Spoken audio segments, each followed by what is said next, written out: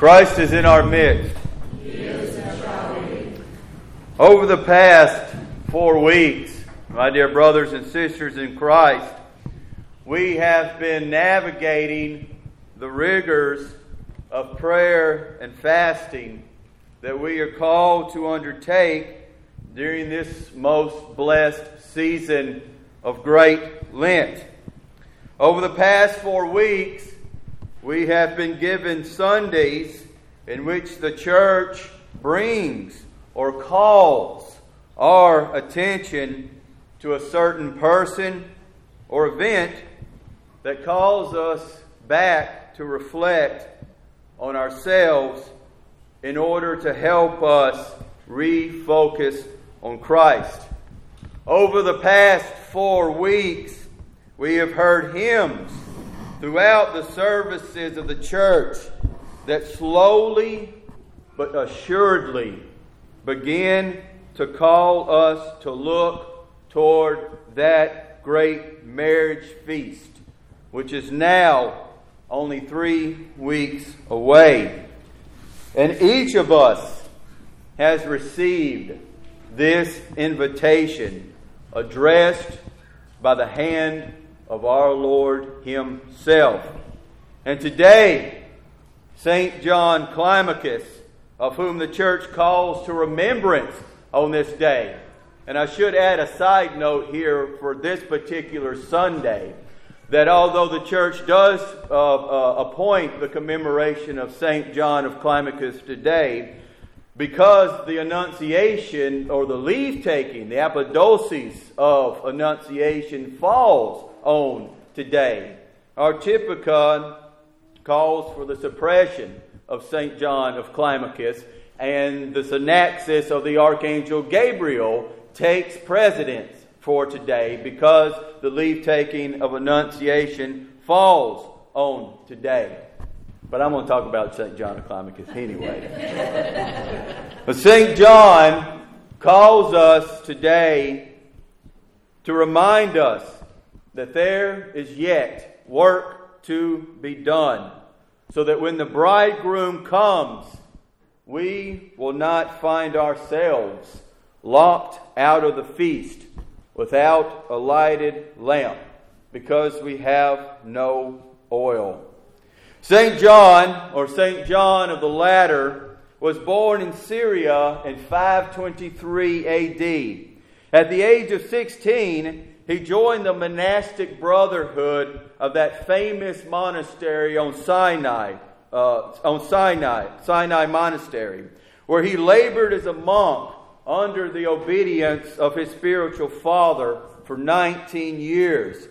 And because he was attracted to the ascetic life in the desert as a hermit, he eventually fled to a secluded cell that was about 5 or so miles from that monastery.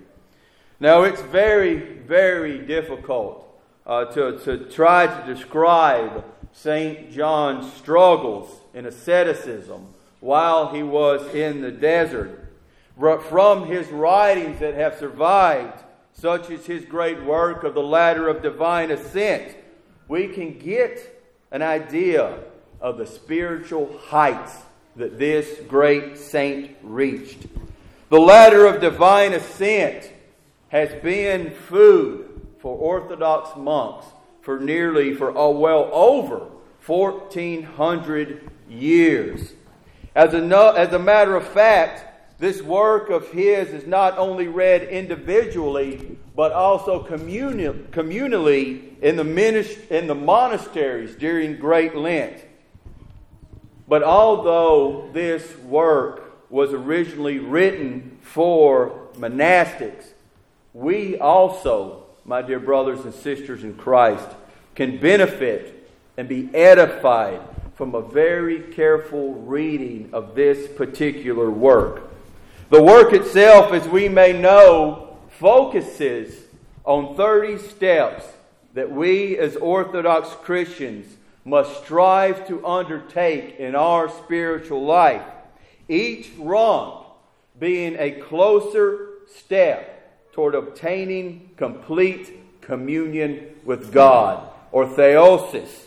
And throughout the centuries of the church, St. John stands out as a singular voice in the chorus of all the saints. He is one of the greatest teachers of how to be rid of the weight of rubbish that often chokes out our soul. And of course, this rubbish that I refer to is the stain of sin. His ladder of divine ascent has guided millions of Christians over the centuries in struggling to overcome the weight of these passions that we all struggle with. The way that St. John points towards, I have to say, is not just simply a mental way, because our humanity is made up not only of the soul, but also of the flesh, right? It also points to a way that is physical, because our worship, as we know, is not just internal.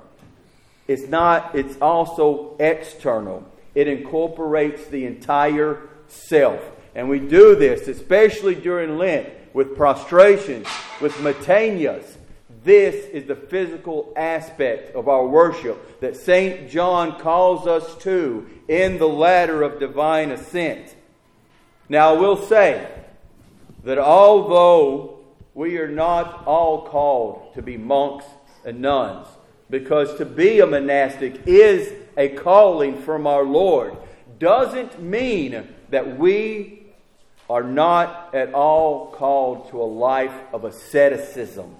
Because the aim of asceticism is to free this buried likeness of God within each of us, to set free the river of living water, to cleanse and to scrub this temple of God, which we are, and to clean out the filth and grime that dwells there, to make it an appropriate place for the heavenly King to dwell, to strive towards the acquiring of the Holy Spirit, so that the light of Christ shines forth from each of us, so much so that it saves thousands around us, to use a quote from St. Seraphim of Sarov. After today, there is exactly 2 weeks of Lent left, and of course then followed by Holy Week. I pray, dearly beloved, that we use these next couple of weeks of Lent, and especially that of Holy Week, to begin to climb up the ladder that leads us to the ultimate goal of reaching our Lord and Savior. It is a difficult task, to be sure, but St. John, in his work, The Ladder of Divine Ascent, gives us the tools to be able to persevere in our struggling up this ladder, looking up towards Christ as He reaches down to us as we climb each rung of the spiritual ladder, if we are willing to do so. The invitation has been issued, my friends. The marriage feast is now in preparation. The Master of all calls us to cleanse ourselves with His divine help from all stain, from all sin, as we draw near to the pivotal moment in all of history when death is put to death and salvation shines from the empty tomb. Let us ready our own wedding garment by studying the work of St. John and applying those teachings in our own life. Let nothing stand in our way of climbing the ladder, one rung at a time. We must put aside the weight that weighs us down, my friends. We must call out to Him who waits for us at the top of the ladder of our ascent toward the kingdom of God. He is always near.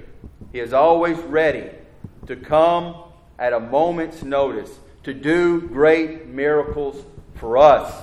The greatest of which is not necessarily the raising of the dead or the healing of the sick, which are great miracles that our Lord performed in His earthly ministry, but it is the making of our poor flesh into the glorious temple of the all-holy and divine Spirit.